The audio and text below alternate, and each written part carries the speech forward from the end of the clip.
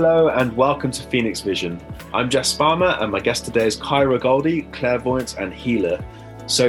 This was an absolutely magical episode and one of my favourites so far on Phoenix Vision. We went into Kyra's healing journey and what led her to facilitate others' healing journey through her readings. We took a dive on the tarot, which was fantastic because I got to learn a hell of a lot about its application and how it can help guide and support people in their healing journeys. We spoke about the magic of life and actually went through a tarot reading for myself, which I kind of halfway through started feeling a bit apprehensive about doing it on the podcast because it got quite personal. So yeah, I really hope you enjoy Kyra Goldie.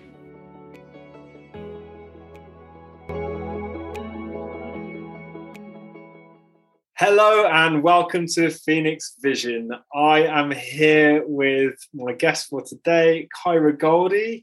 I've been really excited to bring Kyra on the podcast for a while. I've been really looking forward to going through this interview. And Kyra is a wonderful, wonderful person. She's the kind of person that you're with and you're like, I can really gel with this person. And she's just like a being of love. And Kyra is a clairvoyant and healer who uses a number of powerful modalities to work with many different people with many different challenges in supporting their healing and growth. I met her at a meditation evening and always felt a lot of warmth and I could really get on with her. She's got a fantastic aptitude when it comes to reading the tarot. I've learned many, many things from her about the tarot in the past. And the tarot is the main body of our podcast today, but there's about a million other subjects that I'd love to go into as well. But we'll keep it on the tarot for today. But there's so much that we could potentially explore. Welcome to the podcast, Kyra. Thank you, Jazz. I'm absolutely delighted to be here with you, talk with you. We've been planning this for ages, but finally we're here in Scorpio season, which is probably what you wanted all along anyway, to have a good old Scorpio chat about the occult. That is the divine timing, everything as it's supposed to be. So it wasn't me, as the spirit maybe wanted. Well, I think if your listeners don't know, I can tell them, I can reveal that you have many planets in Scorpio, don't you, Jess? What, me? Nah. Yeah. You're a walking Scorpio phenomenon. So it's really good to talk to you right in your element right now. Maybe that is the reason. Maybe we chat about Scorpio a little bit because it is very tied to the themes of the occult and mysticism, and that's very also in with the tarot. So maybe I could ask you a little bit about that kind of side of things. You've got a moon in Scorpio as well, so yeah. Well, yeah, I've got moon in Scorpio. I'm a Pisces and I have Jupiter in Pisces, and Pisces is probably the most probably the sign that is the most at home with this sort of work. Surprised that I'm a Pisces, the work I do, because Pisces, is well at home with this because of Neptune, looking through illusions, enjoying the illusion and looking through it at the same time and feeling the undercurrents of things, because I very much live in the undercurrents, which before I really knew anything was very difficult for me as a child. And I think it's difficult for a lot of children and young people who are empathic and switched on, and they might not realize it, and they're walking through life feeling all these undercurrents, feeling how other people are feeling and not realizing that that's something they can control and work with rather than be at the mercy of it. A Scorpio is a fixed sign. It's a water sign. Pisces is mutable, so we're wishy-washy all over the place, very porous. Scorpio is a fixed sign, which is a little bit easier to deal with, I think. And you have Mars as your ruler, which is very action-based, very masculine, and it's your warrior. So I see the Scorpio as very much a warrior of the occult. And by occult, I just mean, the knowledge that isn't particularly in the mainstream or taught to us in school. You have to find it out in other ways. And Scorpio thrives on transformation, and the occult paths are all about transformation. It's a path of continually dying to yourself and being reborn, dying and being reborn. And Scorpio knows all about that, don't you? Yeah, lots of fun. Yeah, and you have to, and what that does is it helps you to let go of your attachments, which is one of the main points of spiritual growth, is to let go of attachments. So when you're dying to yourself, you're building up something, it gets destroyed, you have to rebuild yourself. You have a relationship, you think it's everything, it gets destroyed, you have to rebuild yourself. That process is very Scorpio, and it helps you to loosen all your attachments to your desires, which it liberates you in the end, if you manage to survive. Yeah, it's a ball ache sometimes. It's just like, oh god, I'm going to do this again. Oh, damn it! And then it's like, all right, it's going up the other side again, and then okay, we're going crashing back down. yeah. It's a roller coaster ride. Yeah. So, like, virtually every single Piscean I know seems to have like this like supernatural power of feeling. Like, my God, like some like Pisceans I've spoken to, just like the what they can just tap into and feel is just like wow. And yeah, I think it's like really poignant what you said about growing up and not knowing the reason why you're sort of feeling people so much. I can relate, and with a similar thing. I remember like I used to be like go to parties when I was younger, and just being able to kind of feel the kind of the insecurities and trauma of other people, and then identifying that with myself, and then kind of taking that on as mine. And maybe some of it was mine as well, and it probably really was, but then the intensity of being able to be in that place. And I think it's like, yeah, I think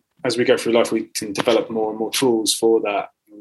And I think the big lesson for being that way is that we are all one, and we are feeling each other. And the big thing about Pisces is this moving into a place where you really do experience the whole of being as one thing, and you're not victimized by it. Instead, it enables you to open your heart and expand, and let go of your individual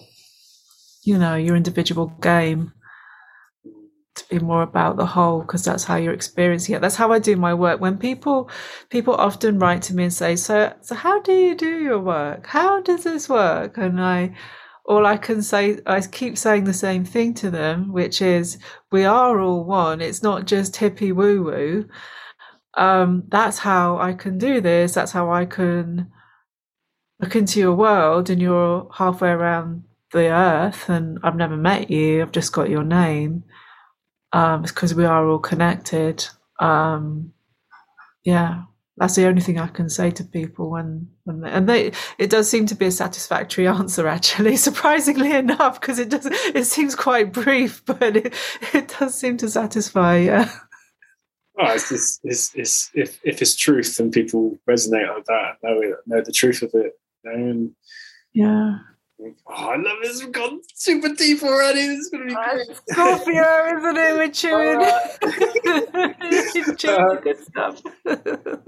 All right, awesome. So, first question, I'd love to hear a little bit about your story. So, would you be able to give a bit of a rundown of your journey into healing and what led you into working with others, as well as maybe just general life journey? Yeah, I was talking to one of my housemates about this. I was saying to her, I know he's going to ask me about my story, and I was saying, how much do you say and how much do you not say? Because my story is a little bit fruity. And often when I tell people tidbits, sometimes they're like, cool with it, but other times they just like jaw drop and they're like, oh man. And I was telling someone a story about, you know, my past a while ago, and she, you know, she literally got out the sage and started. I was like, okay, I need to hear that not everything is for everyone. So let me just say that, you know, and I'm saying that because I know that a lot of people who, you know, you included, and other people have had experiences that, you know, you really think that it's crazy. You really think, my God, really? What is happening? So I'm not going to go into details about that kind of stuff particularly, but just to put it out there that you're not alone. If that's something, if you've been through some of these more crazy experiences, you're not alone. There's quite a few of us who have, but I've come to understand that maybe it's not for everyone to hear that kind of stuff. So anyway, basically, I was when I was a kid, I would hear voices murmuring, and I would hear them murmuring, and when I got stressed, it would get louder, and I would just focus on that instead of what was stressing me out, and it was a real comfort to me. And I just felt like that was normal. I mean, I had no point of reference, no one to tell me that wasn't normal, because that was just what had always happened. I heard these, you know, murmuring voices, very comforting. And then when I was about 9, my dad's a doctor, and he was having a really bad day, and I heard him downstairs shouting about, you know, patients who are nutters, talking, hearing voices, and he was going to send them to the nut house. And I was terrified. It was like a moment of realization. I was like, oh my God, that's me. I'm a nutter. If this carries on, I'll get sent to the nut house. I was about 9 years old. So I went into the bathroom and I was like, stop it. And then the voice, it was really loud at that point because I was really frightened. I was freaking out. And I said, just stop it. Just stop it. Stop. And it stopped. That's the first time in my life it stopped. And I got tinnitus instead, which I've had ever since. So that's how I knew I wasn't mad, because it stopped. So that was quite a pivotal point. And then, you know, I just sort of muddled on as best I could until I was in, I don't know, I think I was, you know, went through relationships, went to India, felt like, you know, I was drowning a lot of the time and I was very introverted. I would have probably said I was quite paranoid, but was I? I was really feeling what goes on. And you know what we're like in our heads. We are very judgmental. Humans are really judgmental. We've got nasty minds in there. We've got beautiful minds too, but we do get irritated. We do get nasty. And I could, you know, I know it's very real to me what other people are thinking and feeling, you know, and I would be very sensitive to that and just be very introverted. And eventually I started to learn how to do massage as a way to get it. I just felt really drawn to it. And as soon as I started touching people, everything changed. The people that I was touching, they would just fall asleep. They would just get knocked out. This is why we're doing the course. As soon as I started touching them, and the teacher was very good, he said, oh, that's a good sign, just let it happen. And it was just very natural to me. Then my hands started burning, and then I just knew that was a path I had to take. And I started working in a holistic health center. I walked out of my life. I left my boyfriend. I left college course I was doing. I left everything and went and lived it. It was basically a ghost town in Merseyside, like really empty place, but they had a holistic health centre, and I could work there doing this. And yeah, that's how I started. And then I met a shaman woman who came along, and she just taught me everything that she knew. She was very, very generous to me. She took me under her wing and she taught me that I could do readings. The first time I did it, I'd never done it before. And she just said, just drop your mind and read the cards. I was like, okay then. and it worked. And I was like, whoa, this is cool. And it just worked. And she was helping me to create a life for myself using what I've got, because she would say that if you don't use it as a service, then you're just gonna crumble. You're not going to be able to function well. And I wasn't functioning well in the world. And she was right. As soon as I started using it as a service, which was very, very difficult at the start, I wasn't used to talking to people in a direct way and telling them these things that would come up in readings, which were often very direct, very personal. So it was difficult in the start. And then I worked I worked for psychic companies, and then I set up my own, and I was doing healing and massage in the Western way. And then I met a teacher who put me with the Maori healers from New Zealand, and that changed my whole way of working, just being around them and having their body work on myself. And then working closer with one of them, it just changed everything about the way I do physical healing. So yeah. Yes, that's kind of it, really. Yeah, that's awesome. That's awesome.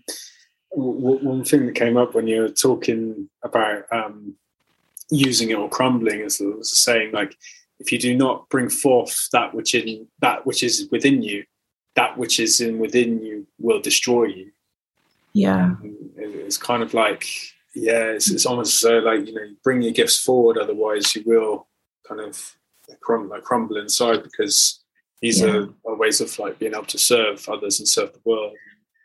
Yeah. Which is, I mean, I would have preferred if it was plumbing or being an electrician, or my gift to the world was lighting, air conditioning. It would have made my life a lot easier, instead of being, doing something that I rarely tell other people what I do, because of the reaction. I mean, I just feel weird saying it, even though I've been doing this for over 20 years now, and I love it. I don't love telling people what I do, because I know how it sounds. Like, I heard this Buddhist Lama saying, I love my job, but I hate my profession. And that's how I feel about it too. I love my job, but I hate my profession. The way it is portrayed, the way it can be. I mean, it's a very tricky thing to do ethically.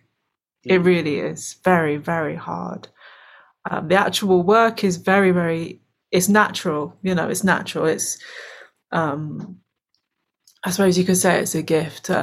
Although everybody can do this, there is something in my family heritage that points to this. So I can see it as, okay, I was definitely meant to do this because my great aunt, my great uncle, my grandmother, I know what's going on there.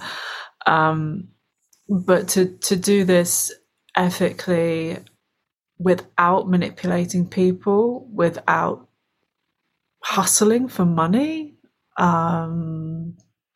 is really difficult. Yeah, because temptation, especially when I started out, the temptations are there, and I was around psychics who were demonstrating to me how not to do it, basically. That's very valuable, because we learn off of everything, off of everyone, and a lot of the time learning what not to do and how not to do it is just about how to do it. And I think I can very much vouch for you from all the contact we've had in the past, as well as I've seen one of your readings for someone, and it's the real deal. And like, just to see like how shocked the person was, because it was just so applicable to her life and what was happening for her at the moment. And I think, if you are in that place of authenticity, and you are like, in that place of ethics, I imagine you wouldn't need to hustle, because it's just like when you are putting out this really great service, which is really helpful to a lot of people, that gravitates people. And I'd love to ask, like, what are some of the difficulties in keeping it ethical? Oh, all right. I mean, some of them are probably quite personal to me because of my personality or my conditioning. So you have people who, okay, one of my techniques is to just fall in love with everybody who I work with. You know, not in a weird sexual way. Go away, Scorpio. To just genuinely fall in love with whoever's in front of me, even if it's just, you know, an email reading. I will fall in love with that. I will, you know, just fall in love with that person. And that's how I access the thing, the gift or whatever it is. That's how I access, just to fall in love with the person and just want to give you everything. And the person has a very strong desire of what they want to hear. You know, so say they fancy someone or they've been dumped and they really want to hear that person's going to come back, or they've got an idea they want to do for a career. They really want to hear that they're going to be successful. And I know they're not. It's not. It's a no. It's like dead end. No. And when you're in that thing of, oh, I just want to love you. So I love you. I want to give you everything. But I'm going to have to break your heart because that's actually the truth of what I'm seeing. So when I first started,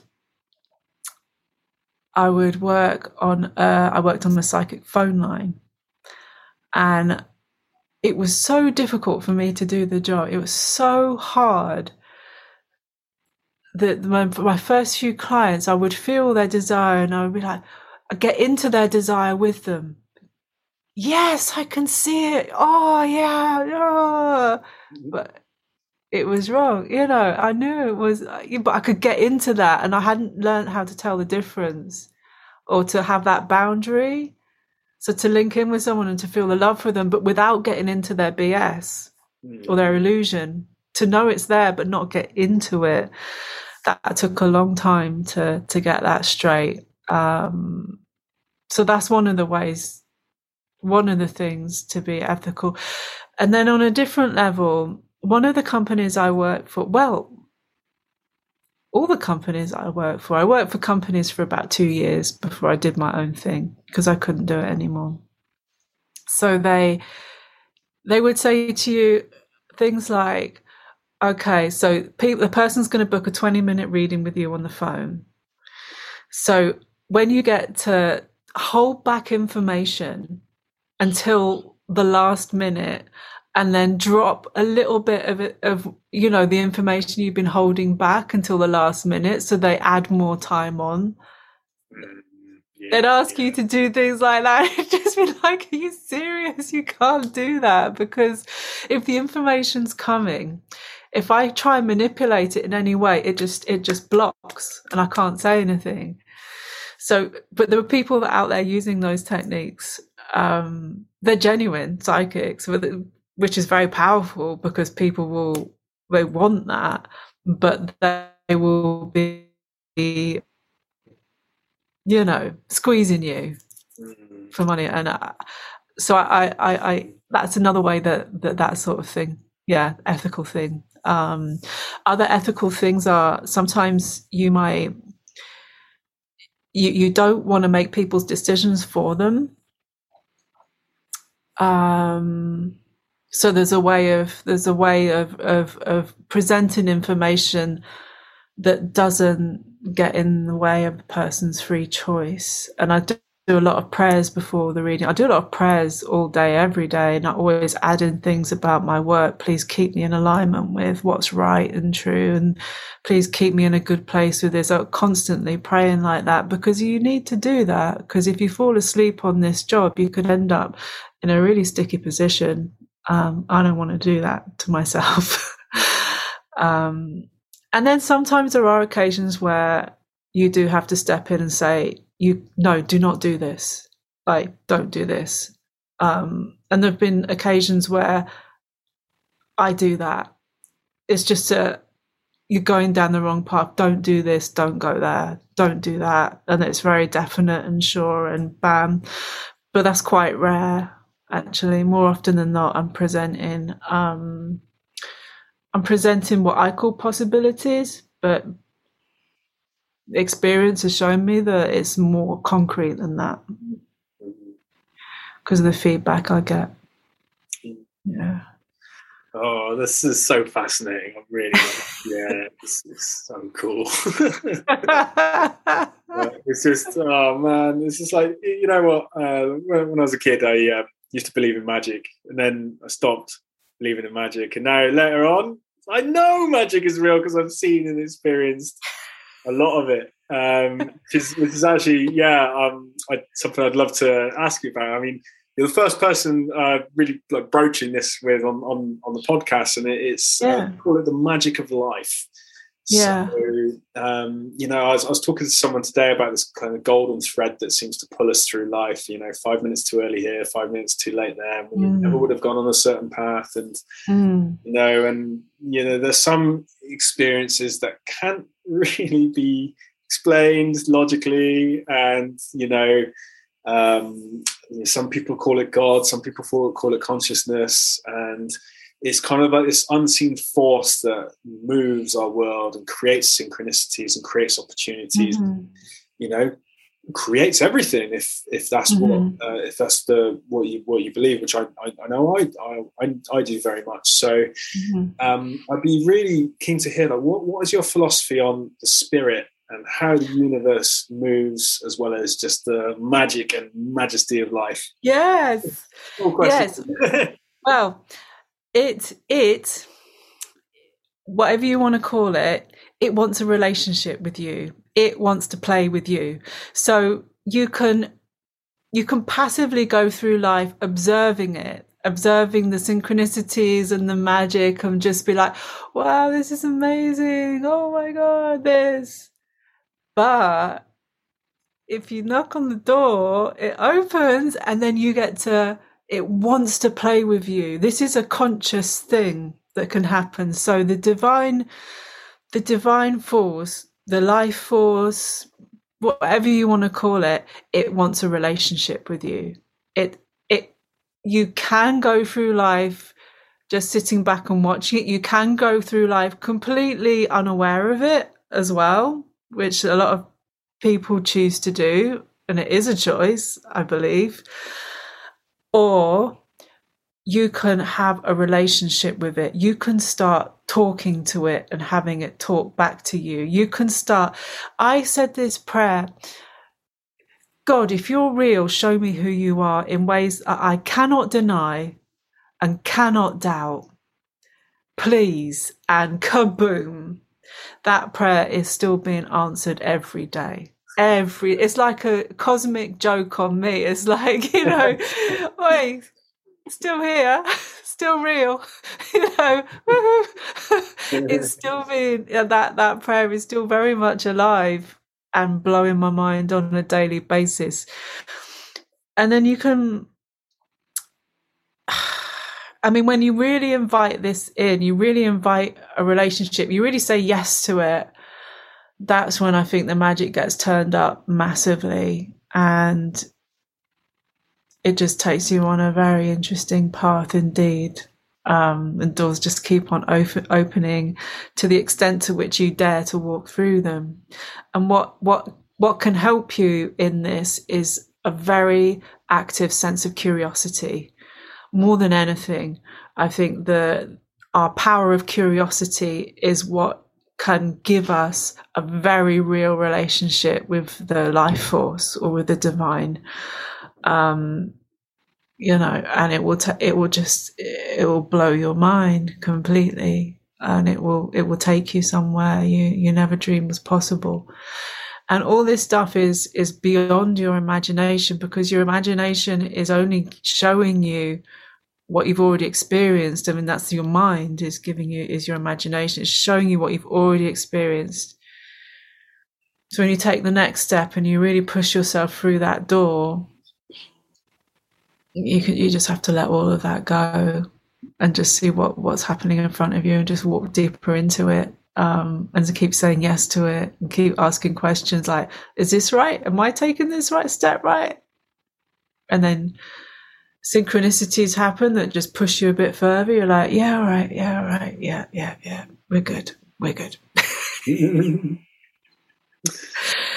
And then sometimes at points you feel absolutely alone, as if it's all stopped. It's just, it all goes quiet. And it's like God is hiding from you. You know, the life force is like hiding behind a pillow, waiting to see what you're going to do. And you just have to be very still, very steady. You say, it's fine. Come out, wherever you are. Eventually it all goes back again.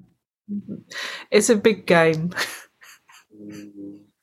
Yes, this cosmic game that we're all in. And I think seeing life as a game makes it a lot more exciting and playful as well. And I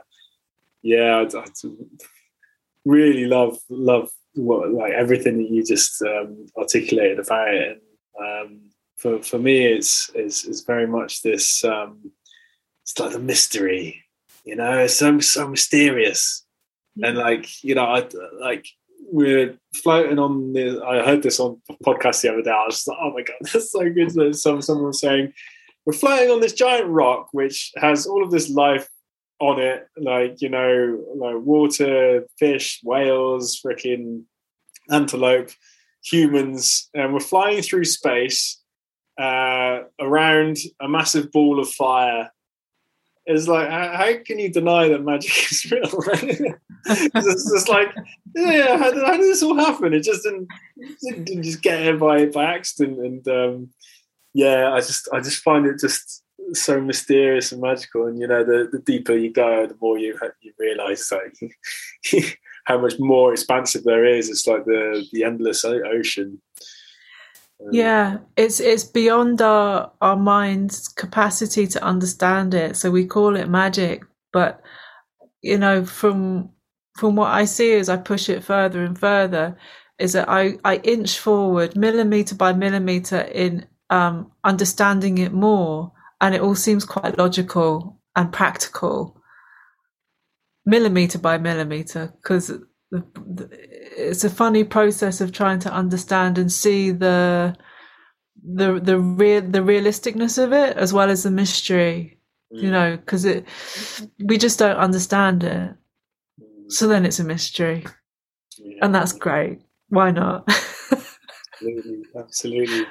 So I'd love to talk about how we can start deciphering the mysteries. So I understand that one of the ways in which we can do that is through the tarot. Mm-hmm. So I pull a card every single day. I actually pull three from the usual tarot deck and one from like an archetype deck. And that kind of, it's pretty cool. I mean, it guides my day, and I've actually, it actually shows me certain things that to maybe watch out for, or sometimes it's actually altered what I do in that day, because the cards will, it's hard to explain, but it'll show me something, then I'll get a realization. I'm like, oh no, yeah, actually I do need to do that. Thank you, cards. Like, this is great. So my question is, like, how would you describe the tarot? What is it? What is contained within it? What can people use it for? And how do you use it to help support a person's healing journey? Well, the tarot, as far as I understand it, it came about because, you know, in the old days, not everyone could speak. I was going to say, no, they could speak. They just couldn't read and write because they didn't have the schooling system. There wasn't a lot of literacy, and only the priests and, you know, certain people could read the scriptures, and people wanted to know what was in the scriptures. So they created this deck of cards with pictures on so that they could understand the teachings. And that's what the tarot is. It can be taken on many different levels. It can be used as a fortune telling, literally fortune telling device, and it is extremely accurate as that. You can work with it for your development, your spiritual development, by studying it in a more mental way, by studying the symbols, the numerology, the Hebrew letters associated with each card, by studying the Kabbalah. It's quite closely linked to the Kabbalah, the Tree of Life. if that's your, if your personality goes that way, then that is a great way of studying it. If your personality goes a different way, like I'd say the traditional way that witches use it in particular is we scry with the cards, and scrying with the cards is great. So you look at a card and you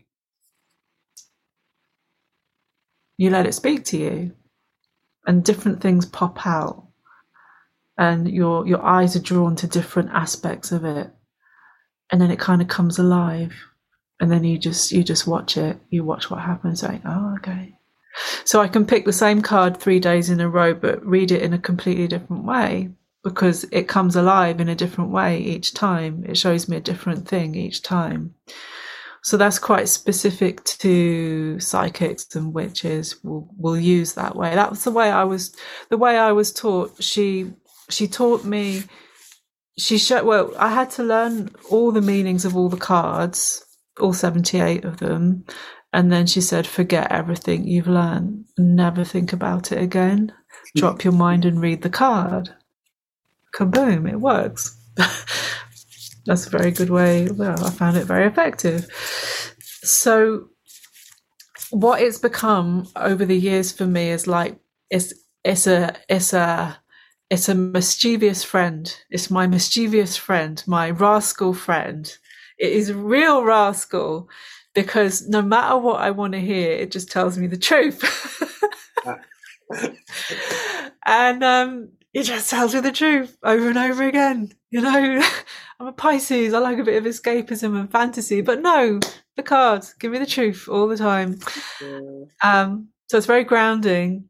It's very helpful. It always tells me the truth. I talk to it like I talk to a friend, because that's what it is to me. The power behind it is very mysterious. I mean, it's what I tend to see with it is all the people who've mastered working with the tarot having left some form of energy trace in the whole thing of the tarot over the thousands of years they've been used. So I just see it as everyone who's really mastered this has given some little sparkle to the entity that is the tarot. It can't be any other way. I just don't understand how it is how it is. It is so deep. It really is. Once you really get into it, it's like having a living master with you. You can't manipulate it. You can only surrender to it. Just like just like a teacher. You have no chance of manipulating a teacher. They'll do with you what they want. I mean, it's for your own benefit. You just gotta go with it, and that's what the tarot's like as well. And I'm like, how can this be with a pack of cards? How can a pack of cards do this? I think about that a lot, actually, because I like thinking about it, because it's just so bizarre. Yeah, jokes. I remember a few months ago, I had a certain decision that I wanted to make, and I wanted to go in this direction, and it could have gone well, but it could have maybe not gone well. So I decided, well, I really didn't know what to do, so I put it to the tarot, and I wanted to go in this direction, right? And then I was like, what should I do? And then I picked a card. It was like, the card was just like, no, don't do this. This will go to ruin. And I was like, that was the answer I didn't want. So I picked another one. I was like, and then it was again like, no. I ended up picking 9 cards because I wanted to pick a good one. I got 9 cards of just like doom, gloom, do not proceed on this path. Like, don't do it. And I was like, fuck this. Like, I did it anyway. And my God, I got my ass handed to me. It was like the wrong decision, and in a really bad way, and it caused a lot of issues for a long time. I got my ass absolutely handed to me, and I had 9 cards saying don't do this, and I did it anyway. And since then I've started actually listening a little bit more to it. I think that's something we all go through, and even if someone's hearing this, and you would hope they'd hear what your story just now and be like, yes, I will listen to the cards. But I don't think you can unless I think you have to go through this, your own experience of this. Your own ass. Absolutely, you have to go through it, the humiliation and pain yourself, until you get it. Yeah. And they will do that. They will just keep showing you the same thing until you listen. And if you don't listen, then, you have to pay the consequences. Your choice. Enjoy. Yeah, your choice indeed. I mean, a really good. How I use the cards now is I do healing work. I do a healing session, and then at the end of the healing session, the person's not ready to go. They need to just sit for a while. I don't want to do small talk. They don't want to do small talk. We've just been through a big thing together. You don't want to sit there and do small talk. It completely ruin the atmosphere. So I have these transparent tarot cards, and we pick the cards, and it just rounds the whole healing session off. And they pick them at random. And it's so specific. It's so bang on point. They usually burst into tears when they see them because it's just, what? And I love that. One of my intentions for my work was that, okay, so I'm this psychic thing. All right, I accept that. So may it be used to really wake people up to love, to the divine, to see that there is a lot more going on here than they might think. And that's what gives me a buzz, is when what I've got is used for people just to, their eyes go big and they see the world like, wow, this is all new. It's compared with when they walk in through my door and they're covered with their pain and their mindsets and their, oh, what am I going to do? He doesn't love me. I've got no money. And then they walk out with like, wow, what is this life? Oh my God. That's it. That's what I'm doing it for. Just that.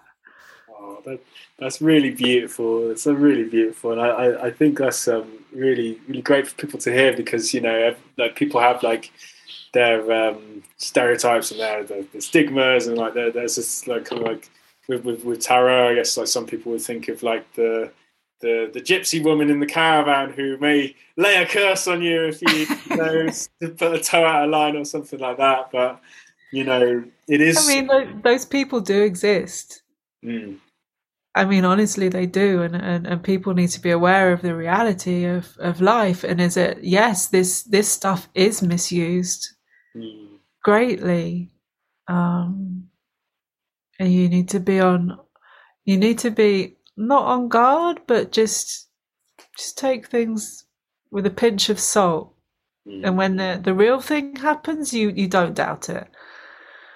But there is that stuff, what you just said, that's, believe me, it's there, but if you say your prayers and everything, that you're always guided to the right people who are real and true, then you will, hopefully avoid all of that. But yeah. Cool. Well, since you convinced me that you're on the path of the light, I know you're on the path of the light for all of the wonderful work I've seen you and benefit from in the past. And yeah, would you be up for doing a reading?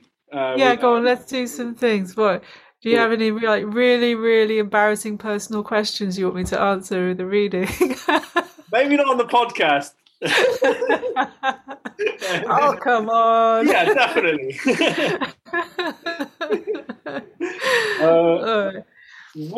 What do you bet? So I got my deck here, and I'm going to pick a few cards. So I'm like, if you just like guide me in terms of what. So what and what to do. what I always say, my prayer, I call it the life force, but really for me it's a divine mother. That's very personal to me. That's not what it is, but that's my personal cup of tea. So I just say, Divine Mother, show Jess what he needs to know in ways that are clear and true and cannot be doubted. And if it's not appropriate for him to know anything right now, just give him nonsense. Just let it be nonsense. Thank you. So there's sometimes you're not supposed to know. So you leave a little door open for that. I mean, it doesn't happen often, but now and then. It happened last night, actually. I was with a friend and she wanted me to pull cards of her on a specific question, but she also didn't, because she knew that she knew the answer and that asking me to pull cards was bogus. So the cards gave us nothing. And I knew what her question was, even though she didn't say it out loud. So I said to her, I know the answer to your question. You know the answer to your question. So why are we asking the cards? And it was just like, yeah, they won't be played with like that. Jokes, yeah. Very wise. I understand. Yeah. So what kind of thing do you think I should ask? Oh, well, whatever your burning question is. Do you have a burning question? Not right now. I guess I'm. What's in store for this season that we're moving into at the moment? The season of Scorpio, because I'm going to take a week off around my birthday to kind of do some work with myself and just I guess what. Maybe what I should be aware of, or what I should watch out for, or what I should move towards. This kind of thing. Is that too broad? No, that's fine. So just hold that, put it into the cards while you shuffle them.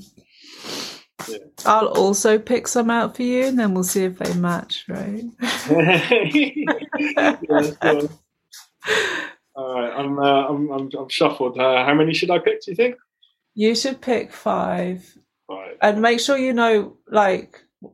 don't jumble up the order that you pick them in. That's important. Okay, so I'm picking 5 now. Uno, dos, tres, 14. 14? What? I forgot what 4 was in Spanish. It's like Cuatro. I have no idea. Yeah. Have you got cards that are written in Spanish? No, I was just trying to count it in Spanish. That's really funny, because when I started reading tarot, I could only do it in a Spanish accent because it was the only way I could get over myself to do it. So I just used to do all my readings in a Spanish accent. Jokes. It really worked well for me. Por supuesto. Okay, I got my 5. Shall I turn them? Give me the number 1. Let's see the number 1. The Page of Wands. So okay, so what we're doing here is that we're doing a 5 card spread. So this position, the card number, it's a horseshoe spread. This is my favorite spread to use because it's brilliant. So the first card is your current position, and you have Page of Wands. Let me see him. Yeah, so it's this guy. So to describe it for the listeners, we've got a young. So we've got. I'll describe it. He's a young man, and he's holding his big wand in his hands, and he has some very fetching boots on and some very fetching trousers. He's dressed in quite an opulent manner, and he's considering something. He's looking at the wand. He's considering something. So this is your current position card. Keep him here. Let me look. Keep him here. Keep him here. Keep him here. Thank you. He's telling me, you see. Don't take him away. So this is you considering considering where you're going to put your passion. The wand is passions. It's the suit of fire.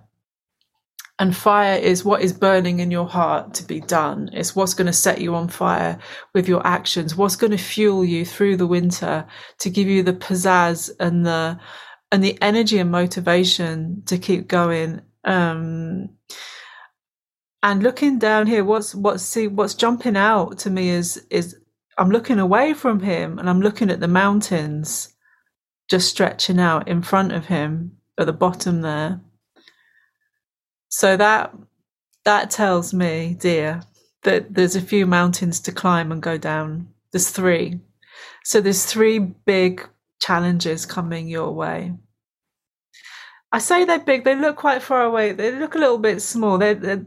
I was going to say, yeah, this is your advice here is not to make mountains out of molehills, okay? Because I'm hearing that there are more molehills than mountains. But you have a few molehills that are going to pop up, and don't treat them like mountains, because you might treat them like mountains and go all out and try and conquer them and go, just overfunction. Don't do. They're just molehills. Chill. It's fine. Consider your wand. Consider your passions instead. Don't get distracted by the challenges, because there could be a bit of a pattern here of being so intense about overcoming challenges that you're making challenges happen when there aren't any. And that could be something that you're moving into, is eradicating that for the rest of your life. Let's hope so. All right, put him down. He's done his job. It's funny because as you're talking, I'm like, oh, damn. yeah, this resonates. Yeah. Reversed.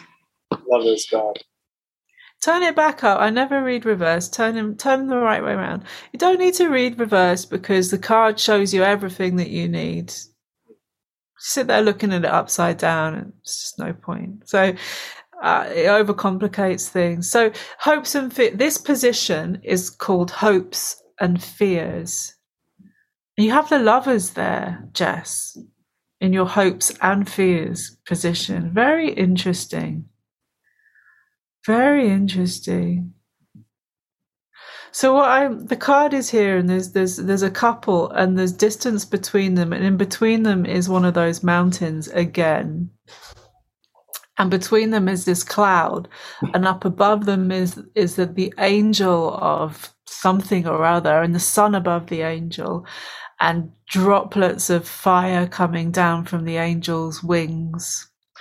And there's 2 posts, and one of them has got some sort of, oh God, it's that blooming snake from the Garden of Eden, isn't it? Talking to Eve. Yeah. So what I'm seeing here in this card for you is the choices. You just don't want it. Choices. You want choices, but you also don't want choices as well, because you find it really difficult. You want choices or you don't want choices? You want choices, you don't want choices. And as I'm saying that, I'm seeing the fog. What is talking to me is the fog. There's a cloud shown on the card in between the 2 lovers. And that's I want the choice, but I don't want the choice. I want choices, but I don't know. I don't like it when I have choices. So I'm looking at the angel up above because my eyes are drawn up. And that's the message for you, is to get yourself to a point in your meditation where you know that there are no choices. So you can this is very particular to you, Jess, you have the opportunity to get yourself to a point in your meditation where the illusion of choice completely disappears, and that is done with. So I see this as being a window of time where you can nail this. So you can nail the mountains out of molehill things. You can nail the illusion of choices thing. You really need to just go deep into yourself, because there's a lot of big chances here for you to totally. I'm seeing in my head this image of the whack-a-mole, when the whack-a-mole thing. Yeah, this is you now and over for the next month. Whack-a-mole, you just whacking. You're whacking, and they're not coming back up again. So it's like a golden gate opened. You must have been saying some good prayers, because you've really laid the ground for you to be able to absolutely thwart some very annoying tendencies that you have for yourself, not other people. It's just some things that drive you nuts. And that's in your hopes and fears. I don't know why that's in your hopes and fears position, but it is. And then on another level, because it's speaking on another level as well, you do want a relationship, but you don't want you don't want to get hurt. No, don't want to get hurt. So you'll meet someone and you'll be like, oh my gosh, she's amazing. Or maybe she's not that amazing. Maybe she's just like the others. Oh, no, she's amazing. Oh, no, but maybe she's not. You're sort of playing this game with yourself, talking yourself into it, talking yourself out of it. Good luck with that. Thanks. Next. I regret doing this on podcast. Oh, here we go. Yeah. Okay. Oh my God. This position is the whole reason why I do this spread for everyone all the time, is because this position is called what is not expected. And I think that's really what everyone wants to know when they get a psychic reading, is they want to know what is not expected, what's going to come along that isn't expected. And for you, my friend, it's death. No, I'm joking. No, you're not going to die. So the death card, everybody knows the death card's not really bad, but sometimes it is. Actually, what's out there? Sometimes it is. Hey. So take really good care of your hamster. Oh, man. No, I'm just teasing you. So look, the death card here is actually going to shock you how much you change, how much you transform. It's really going to shock you, and you're going to be given an opportunity that completely make you just burn all your plans completely. It's really going to shock. It's really going to shock you. Yeah. I quite like that, because I pulled this card the other day. I pulled this card 3 times recently. Whoa. Yeah. It's come up a lot, and I actually quite like this card, because it's I guess it goes in the scorpionic thing of something has to die in order to transform. Yeah, but what I'm looking at here, what is speaking to me in this card, is if you look on it, there's the priest there offering something to the knight walking in, the death knight, and that's what's been talking to me while I'm reading the card for you. So that tells me you're going to be offered something that's just gonna, and in the card it's being offered to death, which is change. So you're going to be offered something that is going to change everything, and it could take you away from all of your plans and your ideas of, what you set out to do, and that's fine. And I also feel to say to you that it's good that you have your plans and your goals. For some reason, it's fine. It's good. Even if it's just to serve the purpose of letting them go when you know something has come that's right for you to take. So there's a message here about you understanding that the lesson is detachment from your desires. Again, this continually comes up for you. You're a very scorpionic person, but it's the life force driving you into a beautiful place of liberation, of freedom. So this is what's coming. This is what's coming up, and what isn't going to be expected. Even though we're talking about it now, when it happens, you'll be shocked. You'll be like, what? What? No way. No way. Really? What? I have to let go of it. What shall I do? I don't know. What? Even though we've talked about it, I assure you that will happen. We could talk about it for an hour and that would still happen, because it's in this position of what is not expected. It doesn't matter what you think you know. When it actually when the reality of it comes, it blows your mind. And I'm also being drawn here to I think it's dawn behind those. Dawn is coming in the card. You know, there in the top right. Dawn is coming.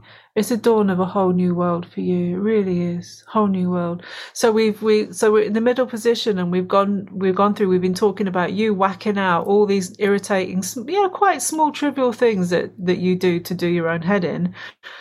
And then comes the big change, and it brings a new dawn. So that's what happens in the spiritual life, is that you work on small issues, the small stuff. Just work on the small stuff. Just work on the small, for God's sake, work on the small stuff. And then the divine takes care of the big stuff. I mean, that's really the smart way to do this, because you can't deal with your big issue. It's too much. Just the small stuff, the little things that you do to do your head in, deal with it, and God comes in and goes kaboom, there you go, plonk you down in a nice new pasture with loveliness. All right, next card. Whoa, this is the third major arcana card in the reading, so we got it's big times for you. This is the moon. The moon. So interestingly, I drew this reversed earlier as well. I drew this is the second time today I drew this. So the moon is she's a card of it's kind of like when you feel like you're teetering on the edge of madness, which is fine. It's quite a normal human thing to teeter on the edge of madness. Very human. It's a very holy place to be in, actually, on the edge of madness, because it shows that you're breaking through your old patterns, your old conditionings, and you're opening to the mystery.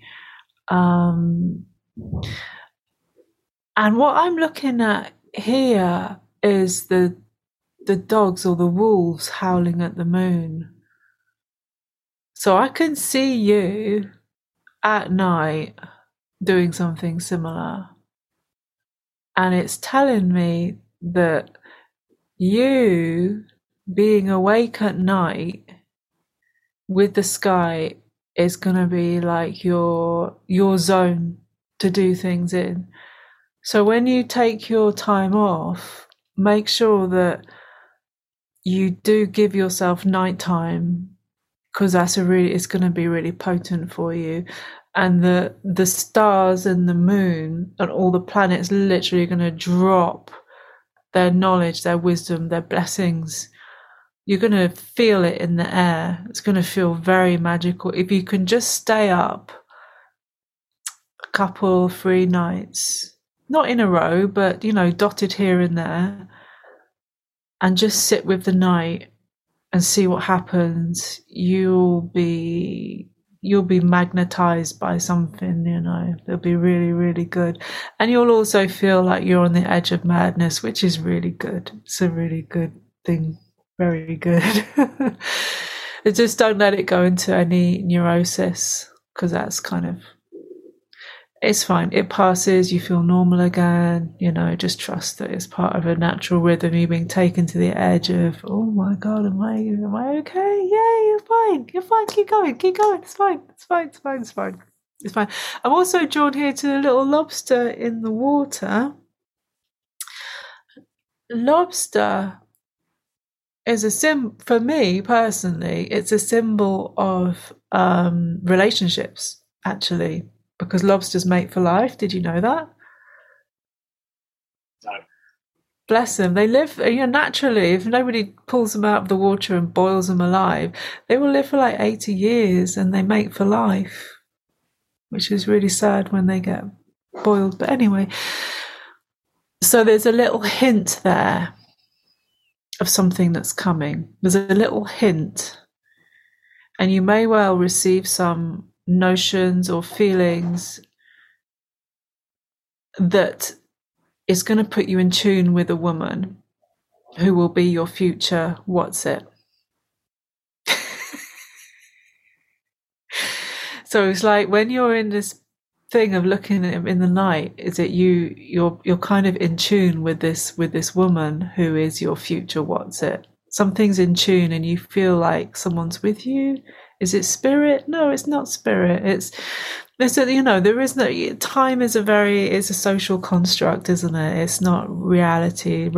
There is no time, and somehow the people that you are deeply connected with, you're always deeply connected with, and when they come closer, then you can feel them more. And there is an essence of that in this nighttime activities that you'll be having. Next, that's near future card. Near future, yeah. So that's now in the next few weeks, and then the last card is the further future. 7 of Pentacles. 7 of Pentacles. This is quite a boring card for your further future. It's quite mundane. So what this sort of says is that all that is quite intense and dramatic. A lot of that reading I felt was quite intense and dramatic for the normal. And then we're rounding it off with a nice little summing up. 7 of Pentacles. You're looking at what you've got and where to go. You're quite pleased with what you've grown, and this is about you as a human. This is about your own personal, where you're at, not about your stuff or achievements. This is about how you are inside and feeling good, like you've reached the stage of completion and you're ready for the next chapter to begin.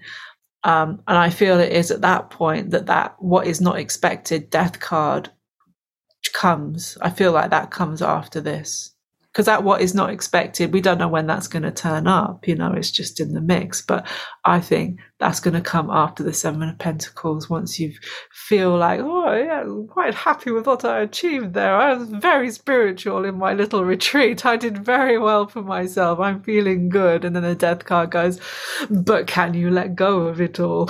And then it takes you on a completely different trajectory. Not completely different, but just very good.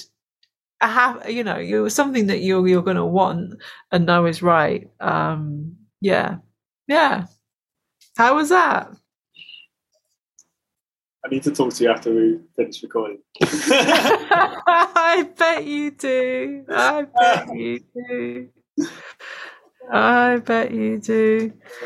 Spooky shit. Yeah, and I picked some for you, and they're the same. I mean, well, they're not exactly the same cards, but they're saying the same thing. You got here. This is the 10 of Swords, the 9 of Swords, and the King of Cups. So this is the equivalent of that death card. Yeah. Of just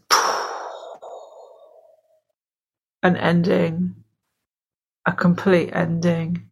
But you're in charge of it here. You're standing in charge of it and trying to keep your shit together.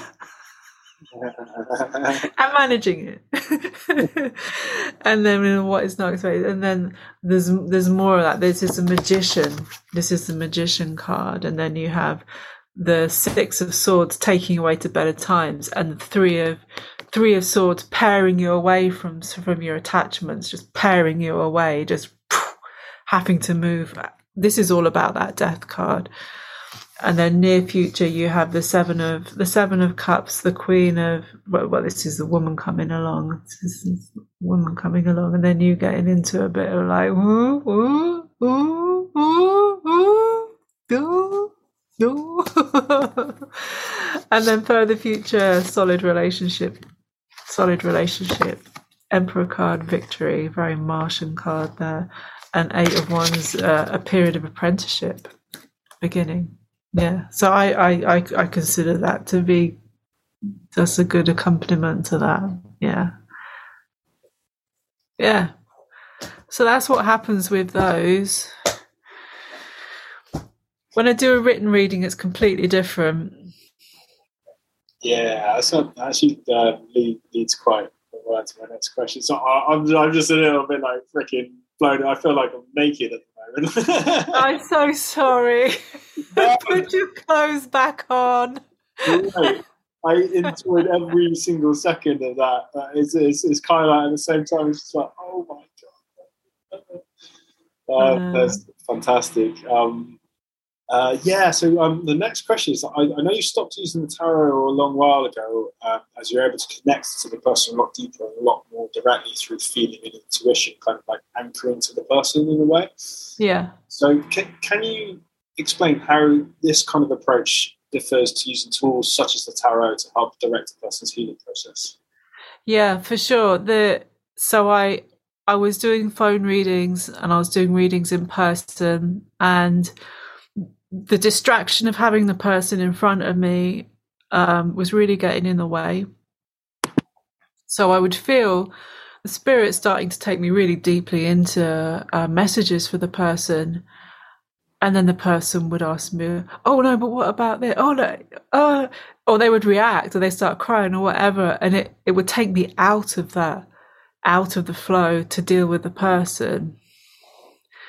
And it was just, I just thought, hang on a minute, there's got to be a better way than this.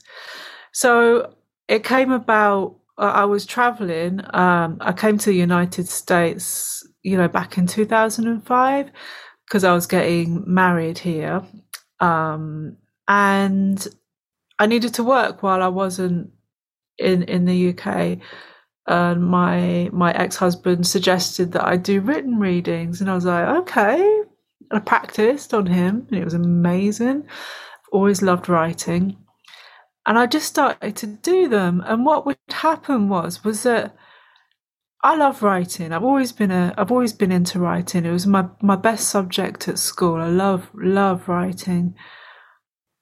And then to do my job with writing, and I just link into the person and just let it take over. And I'm sometimes I'm in the person's body, seeing their world and feeling everything the way they feel it, seeing scenes and I just describe it. Other times it's like a cartoon. It's just like a comic strip. It's very funny. Just seeing things in a very comedic way, which helps to soften the directness. It can be very direct, which is difficult for people to take. So when it comes in a more comedic thing, and I have, I'm seeing you as this duck, and the duck is just walking over a cliff at the moment. So that's a message for you to look where you're going and possibly don't take this next leap because you're gonna fall. And then it goes into the more, I carry on writing, and then I can get into a lot more specific. And once I've said it's quite comedic and to begin with, and then I get right into the nitty-gritty of what the person is doing that is making them get in their own way and the way out of it, and also going into people's relationships as well is a big thing. That's really important to do, because when you're in a relationship with someone, you're seeing them through the lens of your conditioning.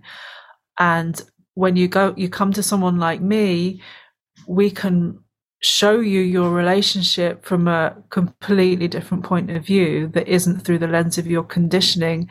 It's so helpful to see, really helpful to see. And I can see relationships in a lot of detail. I also love to do the prediction stuff. I mean, this is so, I don't even usually talk about this because I just feel so cringe doing it. But it is obviously part of what I do. And I love it because I'll be seeing stuff in so much detail. It's just crazy. And then the person will write back to me and say, the guy with the light brown hair, the one who does it, he's a postman, and his mum's sick in hospital, and he's got a moustache, and he's got a bit of a paunch on him, but, you know, he's got nice legs. That guy you described, yeah, he's here now, so... And I'm like, what? I've done thousands of readings, and it still blows me away. I don't understand it. I don't understand how this stuff works, really. I mean... So I love doing that for that reason, because I've done so many readings. I trust it. When I see it, I know that's I know what it is. That's a prediction, and I'm going to tell you. And I love that feeling, because after all this experience, I know what that is. In the beginning, I was still terrified. You know, terrified to give the predictions. You know, I'd give them, but I didn't enjoy it, because I'd be like, oh no, I'm going to say this. Oh no. But now it's been so long, and I understand, you know, I feel I've got all the feedback, whatever. People telling me how it's gone, and clients who've been coming to me for years and years, and, you know, I can really actually give myself some enjoyment out of doing that. And so with these written readings, people can take their time to read them, and you do need time to read it, because they're quite intense. And then, you know, they ask me questions afterwards by email, and, you know, I can elaborate things to them, or, you know, just say more stuff to them if they need more, if they want more stuff. You know, often they just like say, oh, thanks. Yeah. Well, you know, but yeah. And then the person often rereads them, and they usually keep them for years and keep coming back to them, and getting, you know, new meanings, or reading new, or feeling new stuff from them as they go along. So pretty much everyone, they tell me, you know, oh, I was reading a reading you did for me back in 2003, and you know, like, God, really? But I think that's the beauty of a written reading, is that you keep it, and you can use it for as long as you need to. Yeah. I would be really keen to talk to this about again. Yeah. Really keen. That stuff for me has just blown my freaking mind. So yeah. Yeah. It's so. Oh man, it's such a good conversation. Though. So many avenues and tangents we could go on, but yeah, I want to cycle back to the tarot a little bit. Just yeah, sure. Deepen a little bit more on it for listeners. But I would love for if anyone's listening to this podcast to, you know, I'd love it if it inspired them to get a deck for themselves and, you know, start working with it, because, you know, I know it helps me. I know how many people it does help, and next question is: I understand that every single potential life scenario is depicted in the deck of 78. So if I or someone else are self-reading, do you have any tips for how to navigate the meanings of the readings? Well, you just have to do it very regularly. I would say to do it every day, so that you and the cards build up a relationship. It's not the cards, like I was saying before. It's like there's a being called the tarot, or a body of knowledge called the tarot, like a door that you knock on, and it opens every time you open your deck of cards, and you're in that tarot world, like a different dimension. That's what it really is. And you need to build up a relationship with that. And that means,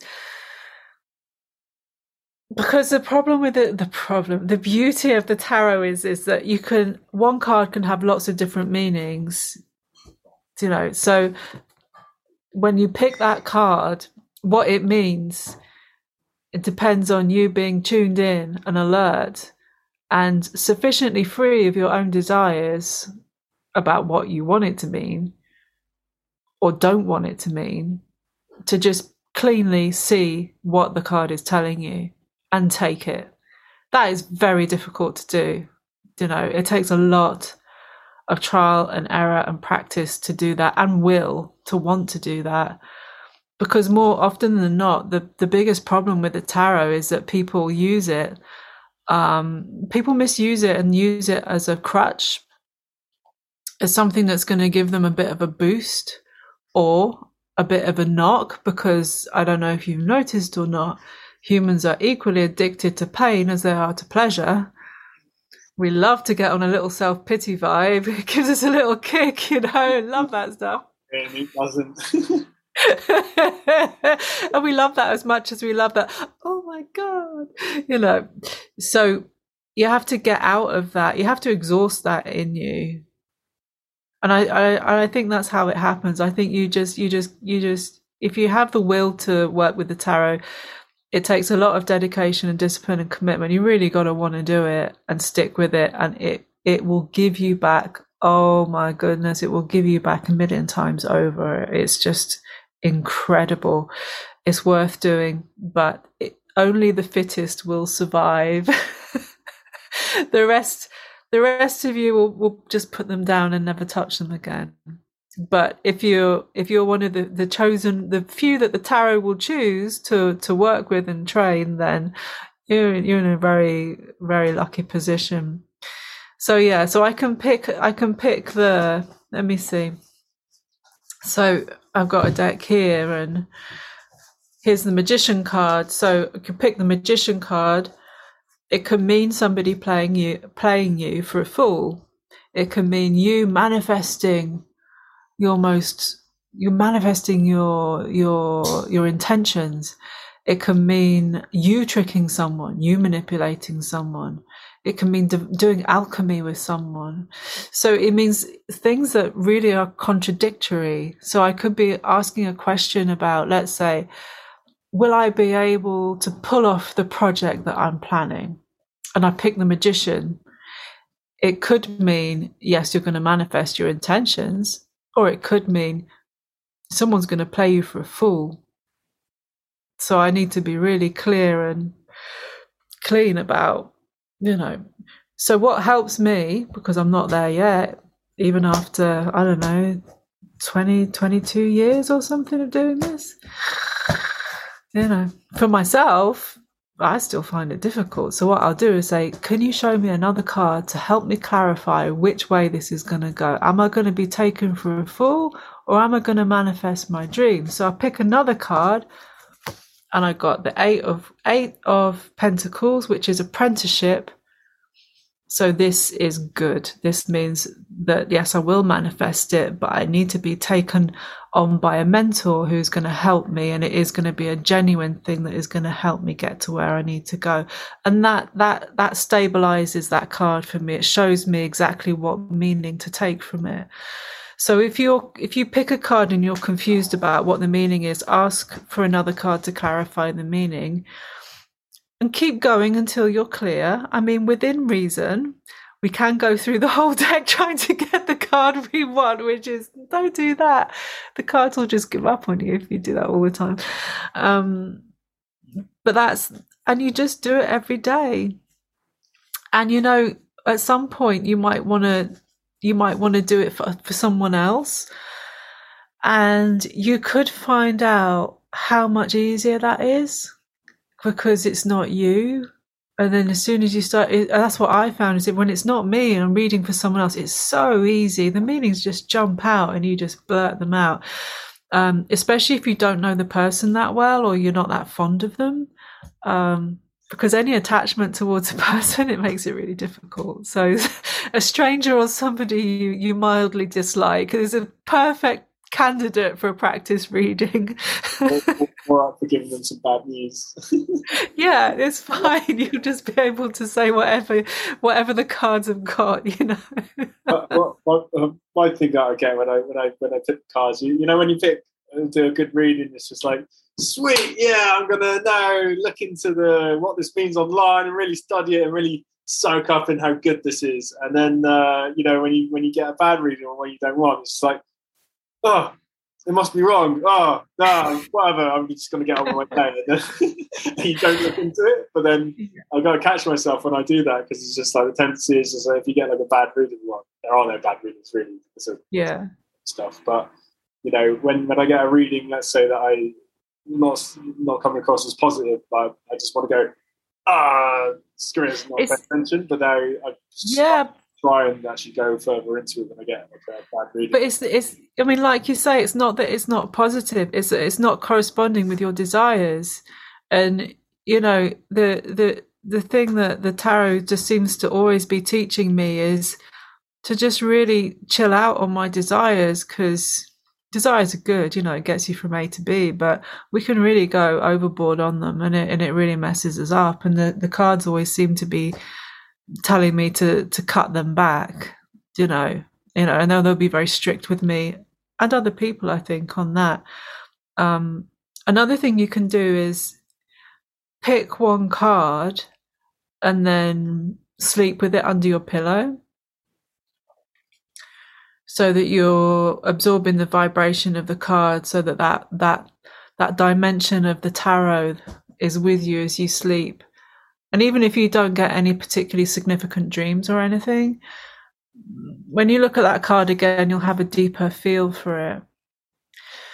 Another thing you can do for the tarot is you can buy a deck for colouring in from the BOTA website, Builders of the some obscure occult website.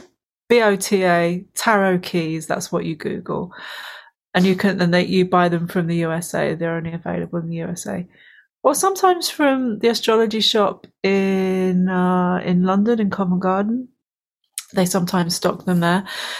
And there are a deck of tarot cards that are just black and white, and you color them in yourself, and they give you instructions on how to color them in, which inform you of what the cards mean.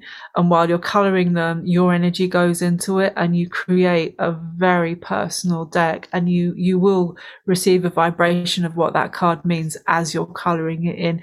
It is a beautiful way to do it. Really nice. I wouldn't say to do the full 78 card deck, just do the major arcana. Otherwise, you'll be here for the next 10 years. It's a big commitment. Funny, that's the second time that has come up in 2 days, because I was seeing our friend Patrick on the weekend. Yeah. He was telling me to start colouring in the tarot decks. Now you're saying colouring the tarot decks, so maybe I should take that and start colouring in the tarot deck. I think that you would really enjoy it, because you're very creative and artistic person, and you love that, don't you? You love art. So you want to use what you're good at and what you enjoy to help you learn, because that's your way, and that's the way it's going to work best for you. For me personally, information and books, it doesn't work for me at all. It's all visual, it's all feelings, it's all visions and that kind of wishy-washy stuff. So that's what I do, because it works well for me.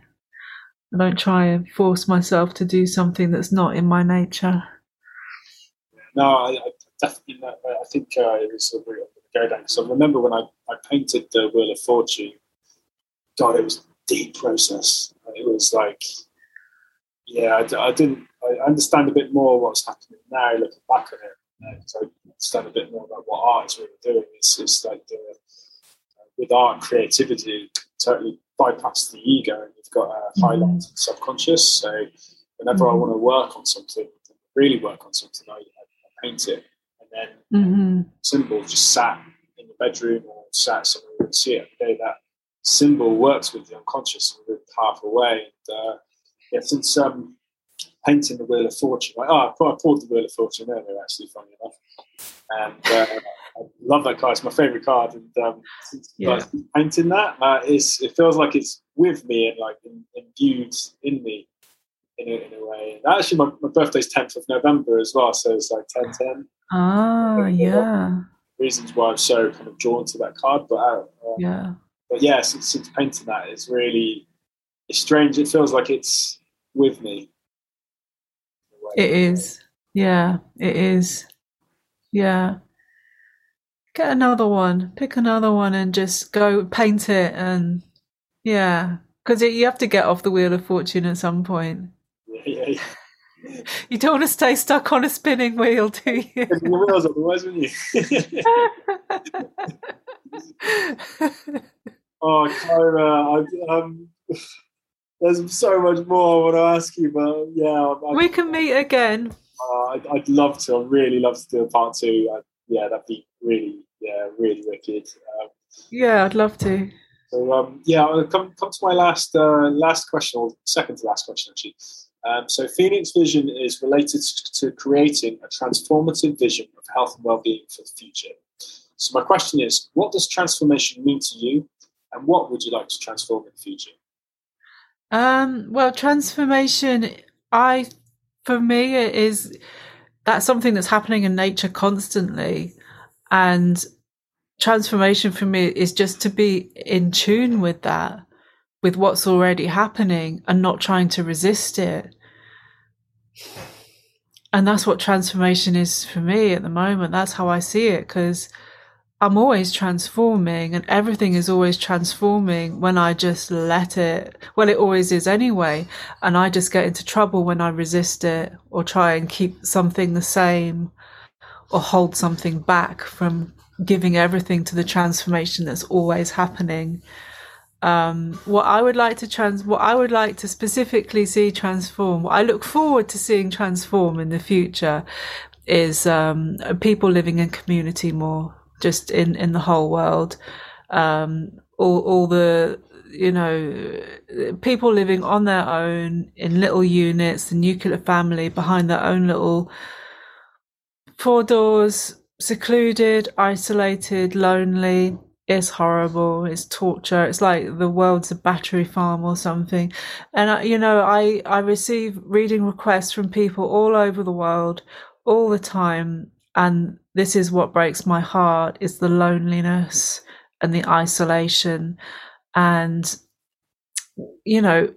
humans are so beautiful. We have so much love to give. We're so similar to each other. We just don't realize it because everyone is so lonely and isolated. So that's what I'd really like to see changes. People working towards living in community with each other and taking down these walls. That's really beautiful.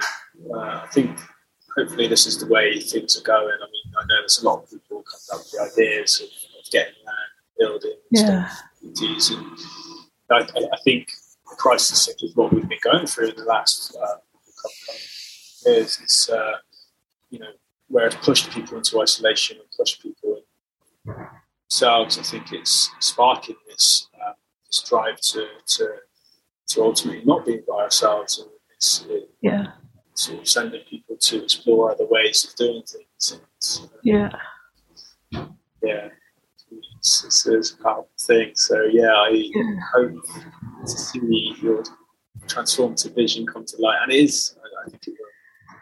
Yeah, I think everyone has the same vision, whether they know it or not. Even when you're praying to end your loneliness, I think that's what you're praying for, really.